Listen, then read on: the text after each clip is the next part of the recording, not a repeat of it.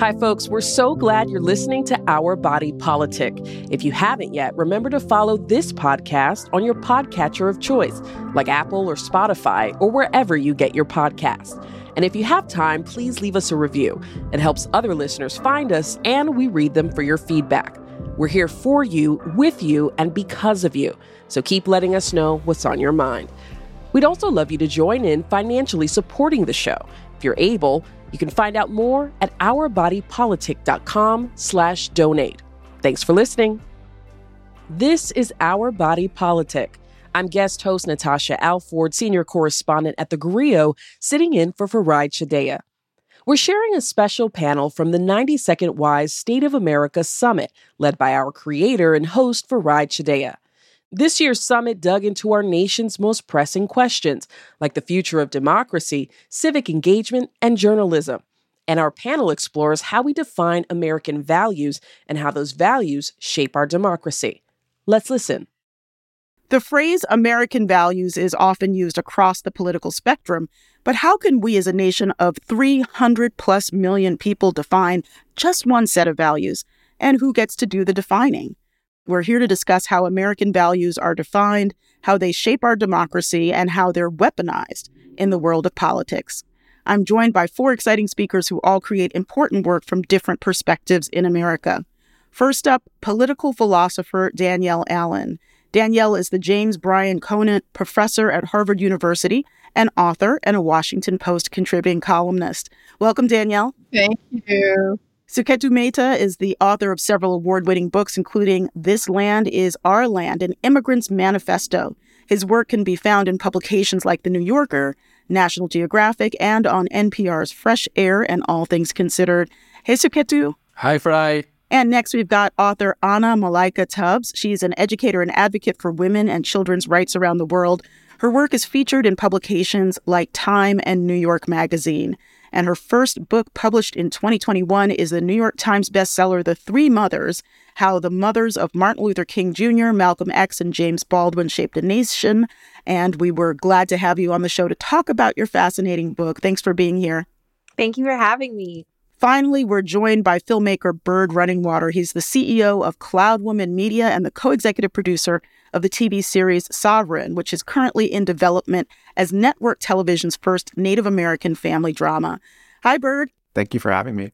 So I'm thrilled to be doing this with all of you. And I'm going to start just with a micro framework on kind of how I grew up, so you know a little bit about my human. So my mom is Black American from mid-Atlantic Mason-Dixon families who were free Black farmers before the Civil War.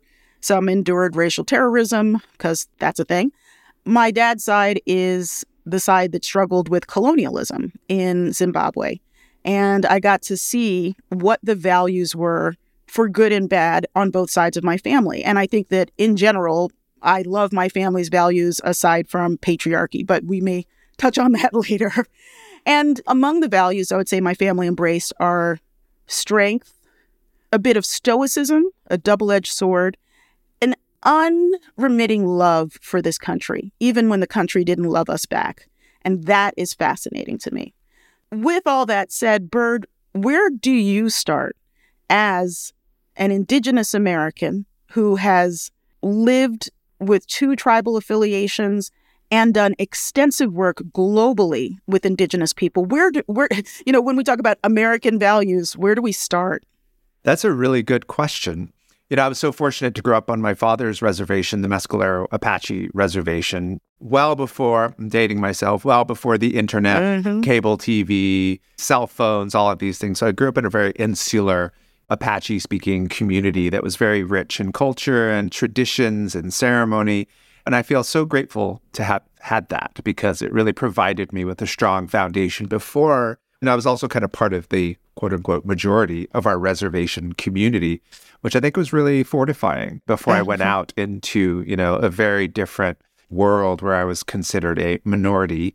But I feel like the values that were kind of instilled in me are these 4 Apache values that we teach and keep through all of these years since we arrived into our ancestral lands through migration in southern New Mexico. But it's honesty, generosity, pride, and bravery.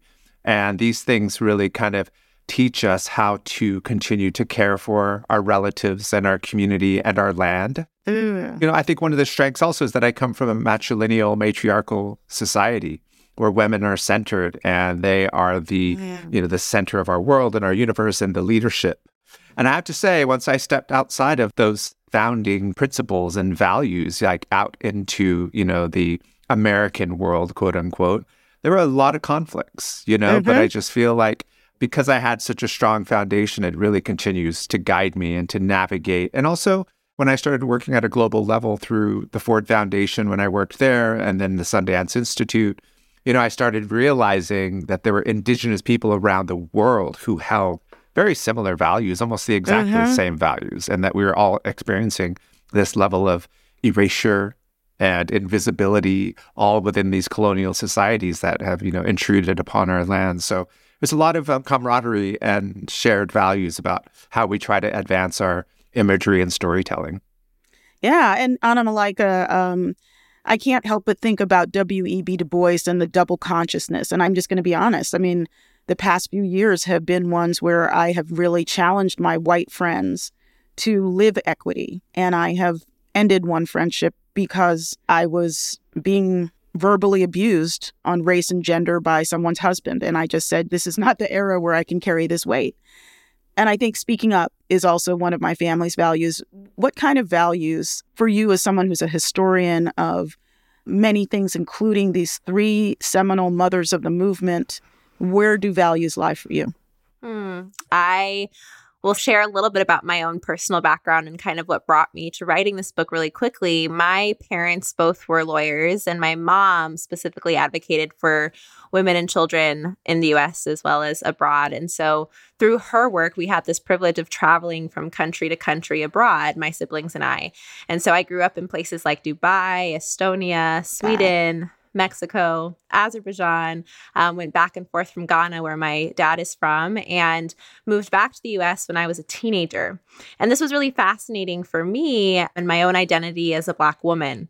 And hearing from so many different people how progressive the United States was, and then moving here and seeing it from this new angle, really, of somebody who had been in all these different places and had a very feminist mother, and both my mom and dad very radical, I would say, in terms of their wanting to teach their children about all of these different histories, about challenging systems that are oppressive and about challenging injustice, and to not feel like you have to hide your fear or feel like you have to deny it, but instead to use that fear as a force and motivation to change something. That's really what my parents instilled in me, is you can't just accept things as they are if they are not treating people fairly. But instead, you have to believe you can do something about it, no matter how scared you might be to do that, to find that bravery. And you can always look at others who came before you. For me, there are a lot of reasons I wrote about these three mothers in particular, but in studying them, it further confirmed this theory, especially for the mothers of Black children, what it means when you have kids in a place that is going to tell them that they are not worthy of life, that they are not worthy of dignity, that they are not worthy of being treated with respect. And obviously, you do not feel that way. Obviously, you cannot accept that circumstance as it is. So you have to envision something beyond what's readily available to you. You have to believe that something else can be possible. And then you have to find a way to create that change. My family, as well as these three mothers, really valued community. It's not about putting everything on one person's shoulders, but instead to really find the team that we are all a part of and to say, I'm going to do my part, whether that's as a Black woman, whether that's as allies in these fights that we're all trying to solve. We have to rely on each other, because I think together we're coming up with really different ways of looking at where we are as a nation. Yeah. And Suketu, obviously listening to Anna, she had a very global childhood. I had a less global childhood, but much more so than most Americans. Because when I was 4 years old, my mom took me and my sister to Zimbabwe. And I remember feeling very at home, but it was the first time that I had felt American. You realize in the absence of being, kind of surrounded by Americanness and what Americanness is. So tell us a little bit about your journey. I mean, obviously, you've written about so many different things. Maximum City is still one of my favorite books of all time. And I love your current book about immigration. And how do you bring an immigrant's perspective as well as all the other things you are to the table of values? So I was born in Calcutta and I grew up in Bombay and Jackson Heights in Queens. And I came to Jackson Heights when I was 14 years old with my family. It was not a happy event when I got there. I missed Bombay like an organ of my body. And the Queens of 1977 that my family got to was still pretty racist. The aggressions in my school, which was this all-boys Catholic school, they weren't microaggressions, they were macroaggressions.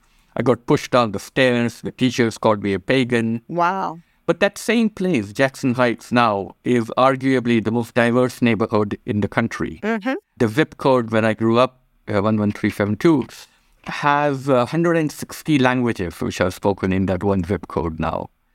And I realized that this is the American exceptionalism. It's a country made up of all the other countries. Exactly. It's really important that we acknowledge this narrative that people have come here from all over the world, and in large parts of the country, they are living in harmony. They're living with an acknowledgement of each other's, not just each other's differences, but each other's excellences. So in Jackson Heights, I got to know what a Colombian arepa tastes like. Colombians got to know what an Indian samosa tastes like. And cities like New York, a city where this kind of diversity is valued, also do well in the global marketplace because, these highly educated Silicon tech executives and finance people, and they don't want to live in a monoculture. After their day at the bank or the tech firm, they want to go out and they want to be able to have a choice of pupusas or parathas. Exactly. So I realized growing up in New York, in Jackson Heights, that this was a place that I belonged and everyone else belonged to. And it wasn't until 2016 and Trump's election that I saw that old Queens, and it's no accident that Trump was born in that old racist Queens, that came back with a roar. That's why I wrote This Land is Our Land, because I wanted to reaffirm that narrative of America as a place that fits all the other places. So, Danielle, I want to get in a second to something that you have been writing about, which is the House of Representatives, one of the big superstructures of government. But before we do that, I want to get your take on where you center this question of American values, what they are, and why. Well, I'll start with my family as well. It was really beautiful to listen to everybody's stories. I come from a line of people with a deep and almost inexplicable commitment to democracy. On my dad's side, my granddad helped found one of the first NAACP chapters in Northern Florida in the 40s. That was taking your life in your hands, as you all know. Yeah, absolutely. And on my mom's side, my mom's white, my dad's black. On my mom's side, my great-grandparents helped fight for women's right to vote in the early 20th century. And my great-grandmother ended up as president of the League of Women Voters in Michigan in the 30s. So I still have her little sort of pocket-sized rules of order for running meetings. So in other words, on both sides, these were people who, when the world told them something was impossible, African Americans can't possibly have social equality, women can't possibly have the right to vote, their answer was not only is it possible, it's necessary. So I grew up in that context of deep commitment to empowerment. My family was engaged across the political landscape. I remember one year in my childhood where my aunt was on the ballot in the Bay Area in California for Congress for the Peace and Freedom Party on the far left side of the political spectrum. In the same year, my dad was running for Senate from Southern California as a Reagan Republican. So they used to have super intense arguments, family dinners and holidays and so forth. And my dad was like this skinny guy, always wearing tweed with smoking a pipe, smoke curling around his head. And my aunt was a really big woman. She was gay. She had this huge belly laugh. And they would go at it. My dad was arguing for market liberties and civic virtues, and she was arguing for public sector investment across all segments of society and experiments in living. But as a kid, the thing that I took in was that they actually shared a goal, which was empowerment for their families, for their communities. So that's very deep in me. Oh, I relate so much. Like my mom was a Peace Corps volunteer. A bunch of my uncles were military. We have liberals and social and fiscal conservatives. So I love that story. And now let's talk about the House of Representatives. You wrote an op-ed recently, and I first heard this like 20 years ago, and something just clicked in my brain, and I was like, oh, okay, that's a game changer. So what are we talking about? What are you talking about? Well, I think it's pretty clear we're all pretty frustrated with the state of our democracy currently. It is unhealthy in so many different ways. There's a polarization, but there's also the failure to solve really pressing problems, whether that's about climate or gun violence and other kinds of safety issues, or even issues around migration and wanting that to be a system that works for all concerned. So we have a broken democracy, and the question is what to do about it. Lots of times we forget that the first branch, the foundation piece of a democracy, is the House of Representatives. It's Congress. That is the body that's supposed to be closest to the people, most responsive to the people, most directly accountable to the people. It was supposed to grow over time as the population grew. And so the dynamics in the House were supposed to really be flexible and adaptive as the population shifted. It's been frozen in place for the last 100 years, to such a point that the British Parliament is bigger than our House of Representatives. The German Bundestag is bigger than our House of Representatives. And I believe if we want to get real inclusion in our politics again, and actually effectiveness, that responsiveness and direct accountability to people, it's time for us to uncap the House, let it grow again, and really reconsider representation and how it works. Bird, I want to switch to the question of culture. Sometimes culture is framed as soft power, and how rich and vibrant a culture is a form of geopolitical power. And the United States has had so much soft power of media storytelling, but for a long time, Native Americans were just basically people to be shot in Westerns. And you have spent decades changing that landscape. What we're seeing is that from the 2022 Hollywood Diversity Report out of UCLA, Indigenous Americans remain very invisible compared to many other groups in Hollywood, but that there's a lot of interest. Illuminative found 78% of Americans wanted to learn more about Indigenous people. So how do you reconcile what's going on? And tell us a little bit more about the arc of your work, because it's really, you've done tremendous things. Let's see how concise I can be with such a large concept.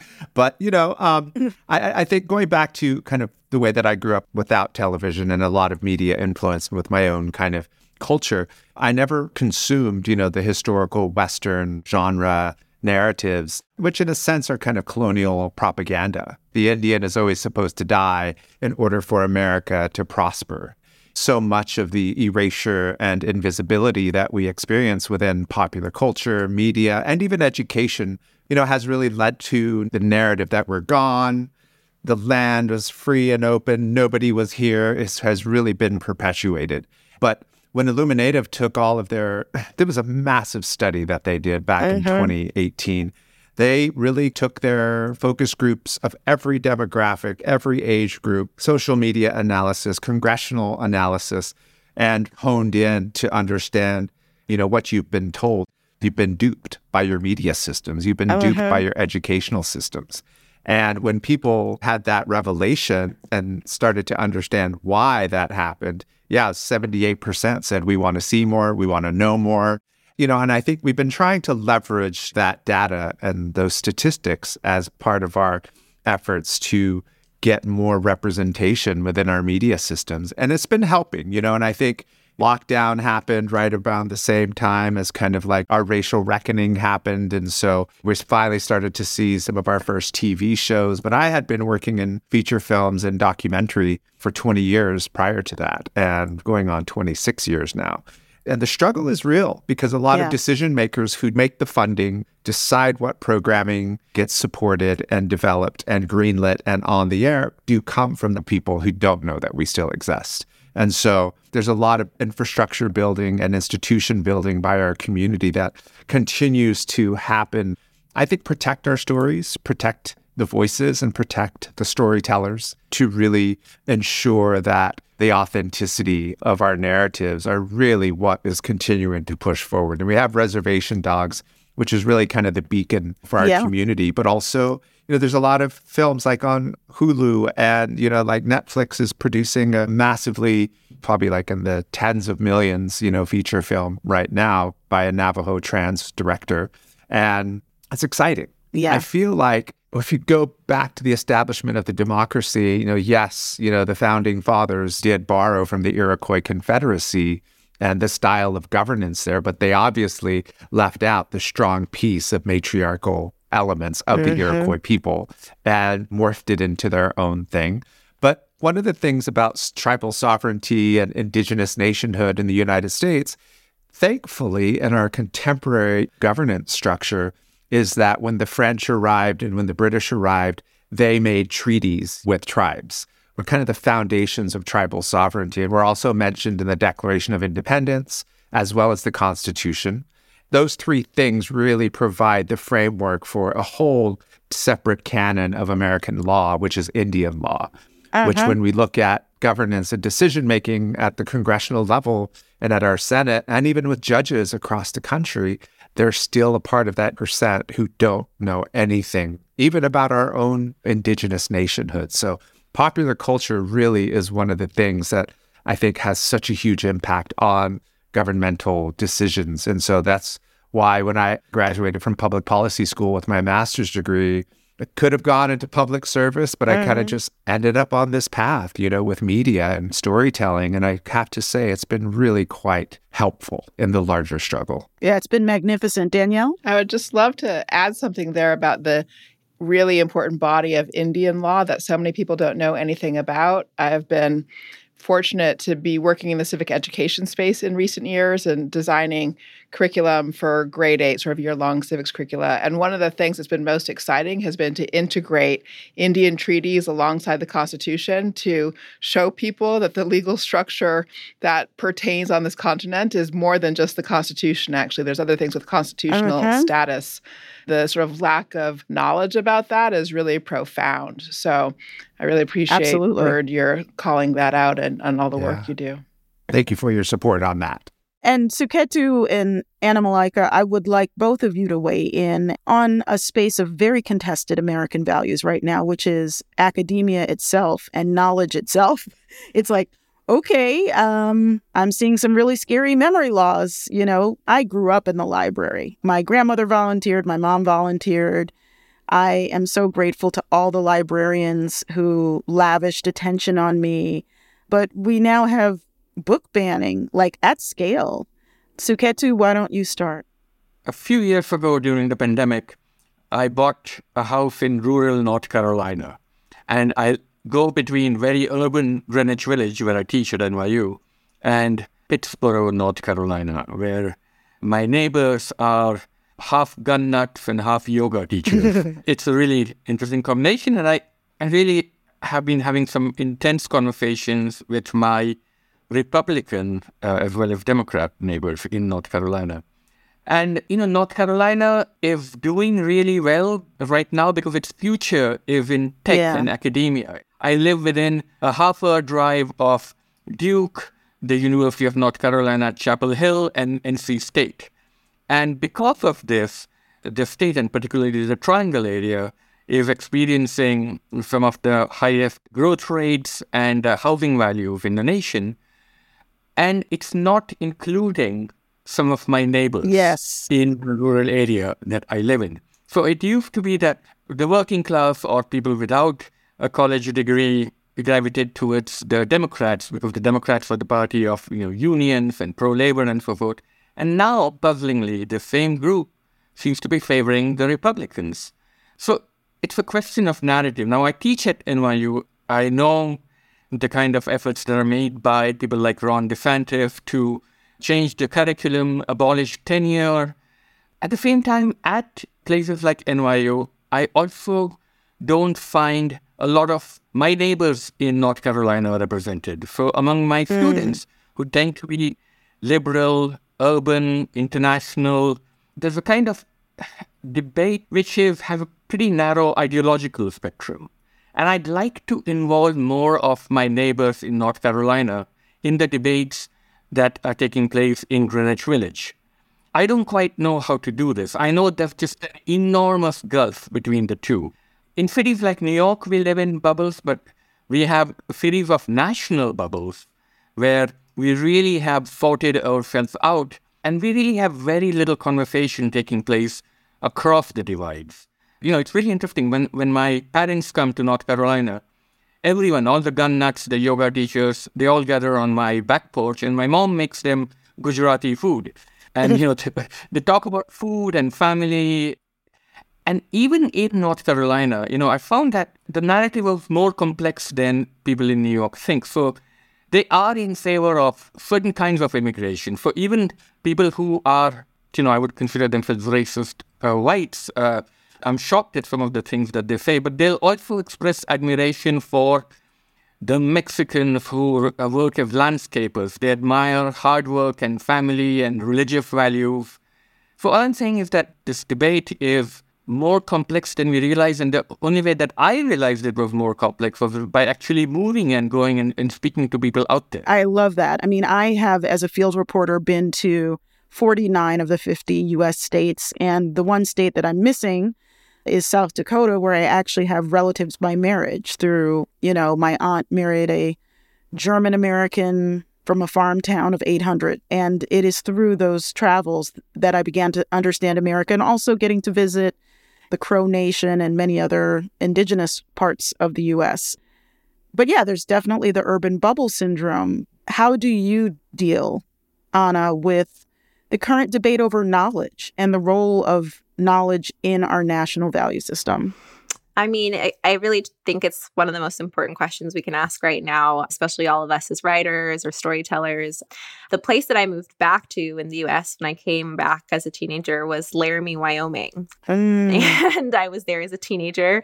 Everyone had warned me, Laramie, Wyoming is this, terribly conservative place. It's going to be really dangerous. People told my parents, don't take your Black children there. It's going to be dangerous for them. And what we actually found was that there was just a lot of curiosity about us because there was such little exposure. It wasn't this sense where you travel somewhere and you actually feel like you're in danger because of somebody's feeling about you or your people. And this is not to excuse, some of the ignorance, but there is just this curiosity because there's very little exposure. And so I tell this story because really this question of knowledge is something that a lot of people don't realize. It will help all of us feel more connected to each other. A lot of people feel this fear of knowledge, this sense that if I know about the pain that somebody has gone through, if I know about somebody's history and the violence that maybe my own descendants caused for this group of people, that somehow that's going to trap me or make me feel terrible. So I'd rather deny that, or I'd rather live in this bliss of ignorance. When in fact, what we see over and over again is that we all heal when we have the knowledge of how we arrived where we are as a nation today.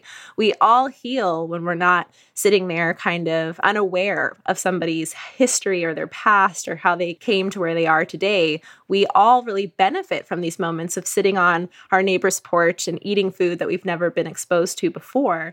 So that's really the kind of shift that we need in the U.S. And it's something that's entirely possible. We see this in nations across the world, that when we face these painful histories, that's how we actually are all able to find peace. That's how we're all able to let go of feelings of guilt. That's how we're able to find a path forward. And so that's how storytelling becomes even more important beyond books, because unfortunately, governors like DeSantis are trying to take control not only of schools, but he's recently appointed somebody to look at Disney shows and to make sure that children are not being taught any kind of critical race theory.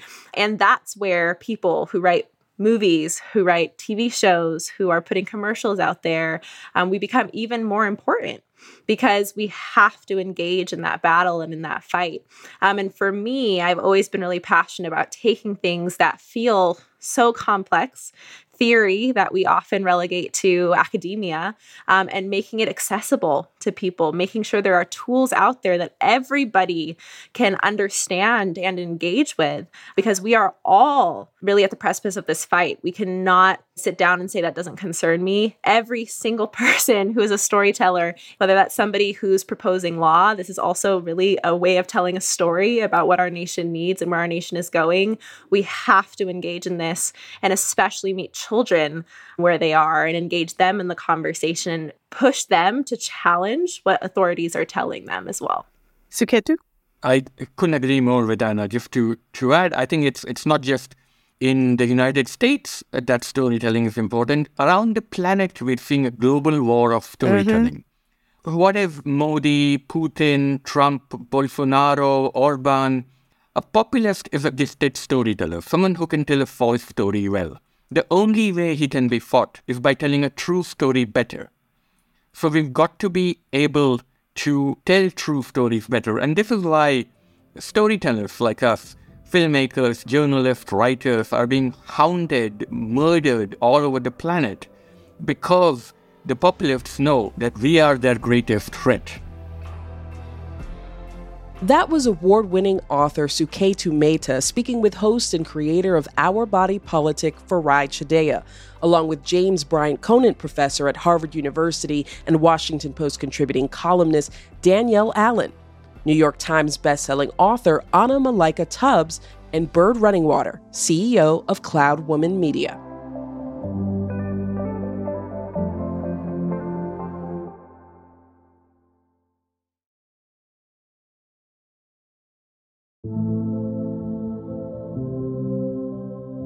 Welcome back to Our Body Politic. I'm senior correspondent for the Grio, Natasha Alford, sitting in for Farai Chideya. We're sharing a special panel led by our creator and host, Farai Chideya, from the 92nd WISE State of America Summit. Farai and her guests talk about the rise of ethno-nationalism, then break down how they see the future of our country. Let's listen. Danielle, when you look at this moment of global ethno-nationalism, and that's, how we discuss it on the show, is that there are all these ethno-nationalist movements in different countries, and they're both different from each other in the specifics of the medium, but they all are really about weaponizing identity for power and money. How do you meet that moment? Like, you really spent a lot of time on the structures of government. What is the story that people need to tell of pluralism?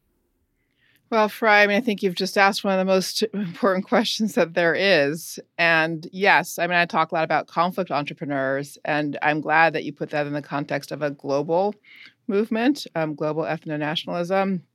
I'll just tell a little story. I am a columnist for the Washington Post. I've been a columnist for about a decade, and I did an awful lot of writing in 2015 and 16 leading up to the Trump election. I was one of the first people to say that we had to take Trump seriously, that you couldn't just sort of laugh about it. There was something happening. I wrote a column to that effect in September 2015.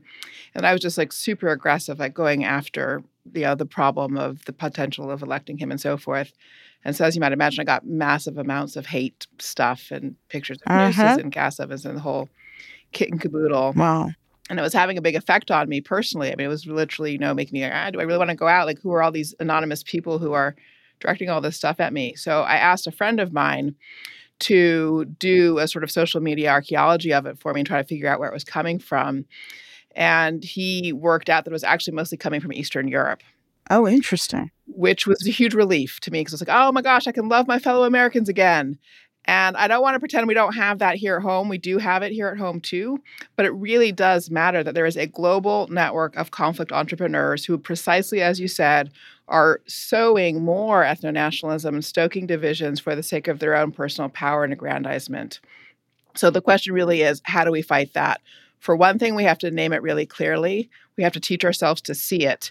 But it also means the other thing we have to see, to Suketu's point, is the fact that there can be people across a pretty wide ideological spectrum who aren't in that category. All right. So it's not that every single person with an R after their name is in that category, for instance. Absolutely. And I like to drive that point home by pointing to state level politics. Actually, when we look at our national politics, we do look like we're just totally polarized, sort of 50-50. And we imagine that we're at each other's throats. And each side paints a pretty extreme picture of what's on the other side, in all honesty. But if you look at state ballot propositions, you see something quite surprising. We are quite regularly able to achieve supermajority votes for things that are pointing in the direction of inclusion and fairness and helping out the person getting the short end of the stick. So Mississippi in 2020 passed in a new state flag, getting rid of the old emblems of the Confederacy with new iconography with a supermajority vote. That means more than 2/3 of the voters, Republicans as well as Democrats, therefore participating in that change. Or in Florida, a supermajority voted to restore voting rights to people who had completed the service of their felony convictions. That happened in 2018. So, yes, there's a broad ideological spectrum in this country, and there's a supermajority of people out there who are not ethno-nationalists, all right? And we need to find each other and link arms despite our pretty intense disagreements, name the conflict entrepreneurs, and be ready to draw a bright line and defend the practice of constitutional democracy with one another, space for pluralism, and so forth. I want to run through everyone else on the panel and ask you to tell me about a strategy that you think can work for us to connect across divides, or a specific way in which you have connected. And Suketu, I'm going to start with you. You have talked about your 2 homes and, how you yourself and your family, when they visit, bridge the divides in your community. Any thoughts or tips or strategies? Sure. So in 2016, that dread year when Trump got elected, at that same time, my brother-in-law, Jay Chowdhury, he called me from Raleigh, North Carolina, and he said, I think I want to run for state senate. And I said, with a name like Chowdhury in a district that's 89% white, are you kidding? But because he's my brother-in-law and I love him, I went down and campaigned for him. And my 2 sons came down and we campaigned all around the Raleigh area and its suburbs. And his opponent was a white man who kind of took his election for granted. And Jay, who had to train his own campaign staff in how to pronounce his last name, went out and knocked on 10,000 doors. And he won this majority white district in a landslide. Wow. He's now not only the first Indian American state senator in North Carolina history, he's the Democratic whip in the state Senate. So he did it, and it showed that all politics is local. He went and spoke to people about what they were really concerned about, which was teacher salary. They didn't care that he was a brown man. They liked his policy prescriptions, and they were open to it. And really seeing that campaign up close was kind of inspirational for me. So one answer of bridging the divide is by actively participating in politics at all levels, whether it's school boards or with the city council, and not being afraid to take your narrative out there. So Jay never apologized for being an immigrant. In fact, he celebrated it. He talked about his own family's immigrant roots and how they had contributed to the country, and people really responded to it. When it comes to immigration, we're so apologetic. The Biden administration has been really very apologetic about immigration. It continued to enforce Title 42, that Trump-era law, which said basically asylum seekers constitute a public health hazard to the country. I think seeing my conservative neighbors in North Carolina, people respond to narrative, and they respond to the narrative about immigration when it is said loudly and without apology. Yeah. Wow, what a story. Amazing, and congrats to your brother-in-law. And Anna, what about you? What is a success story or strategy? Yeah, for me, it's been a really interesting experience having a book out there about motherhood, and how many people have told me, audiences from all different backgrounds, how carrying my book and reading it was the first time, which is kind of ridiculous, but the first time they understood Black plight in the United States. A lot of, I'll say, white women, for instance, who say, now that I'm thinking about it from the perspective of a mother and her child, and I look at it separate of all the things that I was kind of taught to fear, which might be Black history or critical race theory, and I'm looking at it from this universal experience of a mother and her child, I now understand how awful this is. I now understand the atrocities. I now understand how differently Black women are being treated in the United States, differently than I, as maybe this said white mother, might have felt she was treated, and her children and their safety and fears that she might have as well, and the ways in which those fears differ. And so that was something I wasn't necessarily expecting. I thought, of course, I'm saying a lot of new things about these particular mothers because they were not really studied before my book. And so I thought that was really going to be my contribution to the canon of civil rights books and books on MLK Jr. and Malcolm X and Black history and Black feminist history. But to be a bridge for so many readers to say, I finally feel like I am somehow welcome in this conversation, or that I now understand some way in which I can relate to this, I think is a lesson for many of us to be thinking about, yes, the universality of a lot of human experiences without erasing the differences that we have based off of our different identities, and using that as a moment to say, you see this thing that we share, the fact that we're human beings, now walk through this history and see how someone might have been oppressed, or how someone might have been pushed out of an opportunity, or how someone was put in danger from the moment that they were born or even in utero. And what are you going to do now that you've had this human connection and learned about this individual story? So that's my piece of advice. Bird, you mentioned reservation dogs. You got a great shout out in the New York Times coverage of that. And you get shout outs all the time for your transformative work in film and television and storytelling. But other than your magnificent work, what other spaces do you look for wins or successes or strategies? Yeah, well, I think Anna touched on some really interesting points, the knowledge piece and also kind of the humanizing piece. And I think that, originally when I went to public policy school, I intended to work in education policy before media grabbed me and took a hold of me. But, I feel like, according, again, to Illuminative research, the majority of American state educational curricula standards don't teach about us past 1900, if even at all, and they don't teach about us past junior high. And so, there's a lot of us who are really, lobbying and working to really empower, statewide Native education communities to really push for, representation and education standards to really kind of, create knowledge, which could also help to humanize us, because I feel like there is a lot of fear, especially in states where, like, my mother's tribe is from Oklahoma, and I went to high school and college in Oklahoma. And Oklahoma has a very particular history about being Indian territory, where all the tribes were removed from across the U.S. and placed there because it's the last piece of unwanted land and westward expansion. So now there's a whole new modern history that still exists today of, the Indians are still in the way, the Indians are still, they have special rights, there's all of these misinformed narratives, which I think if you just kind of had inclusion at the educational standard level, it would really destroy those myths. And I think that that's so much of how I feel like our work kind of coincides with those of us in the media arts community, and then those of us who also have understanding of educational standards. But one of the things going back to the media side and working with, global Indigenous directors and Native American directors specifically, I always told them, I was like, you have 100+ years of American cinema that you're trying to deconstruct while you're trying to create something innovative and authentic and new. And then I think all of us underrepresented, marginalized communities in the American, cinematic canon, deal with that.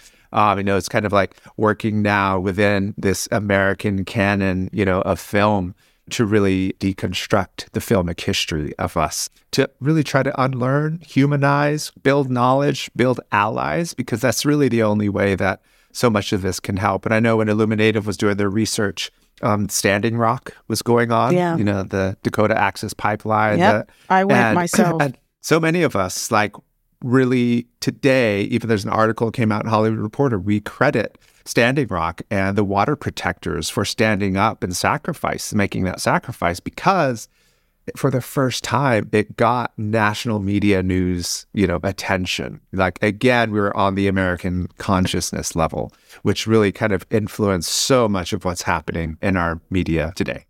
Well, I mean, we have to stop it here. I have more questions, of course, but we do not have more time. And I want to thank all of you for joining us and for your incredible work. This ends our conversation called What is America? On how American values influence and shape our political parties, our friendships, our families, and our world with the 92nd WISE State of America Summit. We have been speaking with Bird Runningwater of Cloud Women Media, author Suketu Mehta of NYU, Harvard Professor Danielle Allen, and author Anna Malaika Tubbs. And that was veteran journalist and Our Body Politic host and creator, Farai Chideya. During our panel, we heard from author Anna Malaika Tubbs on motherhood and building community in her book, The Three Mothers: How the Mothers of Martin Luther King Jr., Malcolm X, and James Baldwin Shaped a Nation. We're thrilled she's agreed to join us again and read a short passage from her book. Anna told us about why she chose this passage. So this passage comes from the chapter where I talk about how the three mothers have all lost their sons before their own time, and how, unfortunately, that is still such a common experience for Black mothers in the United States, and very reflective of the dehumanization that Black women continue to face, but also a celebration of the ways in which they're pushing against that dehumanization and continuing to create life in a variety of ways. And we really see that for many communities of color, communities who have been pushed to the margins. We face dehumanization, but we continue to push against that and really envision what the world can and should be. And now here's Anna Malaika Tubbs reading from her New York Times bestseller, The Three Mothers: How the Mothers of Martin Luther King Jr., Malcolm X, and James Baldwin Shaped a Nation. For many Black activists, the plight Black mothers face was and is a driving force in their work. Nowhere can the denial of Black humanity be seen more clearly than in the treatment of Black mothers and their children throughout U.S. history. Black women are the only people who have legally been deemed the givers of non-life, the givers of property. And as Fannie Lou Hamer puts it, Black people are the only ones who have had babies sold from their mothers and mothers sold from their babies. Her words shine a light on the way in which this has propelled Black people to work on behalf of the salvation of the United States, committing themselves to use their pain to inspire change. In James, Malcolm, and Martin, we witness the direct connection between their heroic work and their mothers. They carried their mothers with them in everything they did. Contrary to previous tellings, these men were not individuals who were born ready to change the world. They are instead part of a larger whole, part of a generational bank of knowledge that was passed on to them.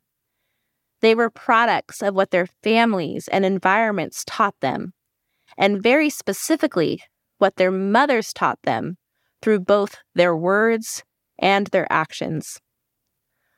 All three men were well aware of this.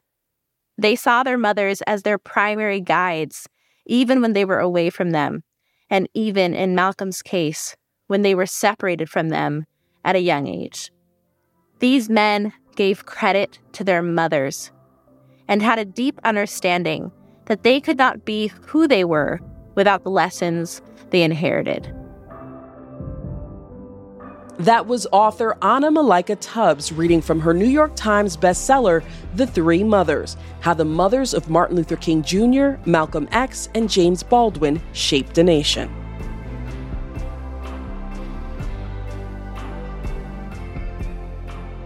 Thanks for listening to Our Body Politic. We're on the air each week and everywhere you listen to podcasts. You can also find us on Instagram and Twitter at Our Body Politic. Our Body Politic is produced by Diaspora Farms and Rococo Punch. I'm guest host Natasha Alford. Farai Chideya and Nina Spenceley are our executive producers. Emily J. Daly is our senior producer. Bridget McAllister is our booking producer. Anoa Shanga is our producer. Natina Bean and Emily Ho are our associate producers. Monica Morales Garcia is our fact checker. This program is produced with support from the Luce Foundation, Open Society Foundation, Ford Foundation, Craig Newmark Philanthropies, the Charles and Lynn Schusterman Family Philanthropies, Democracy Fund, the Harnish Foundation, Compton Foundation, the Heising Simons Foundation, the Be Me Community, Katie McGrath and J.J. Abrams Family Foundation, and from generous contributions from listeners like you.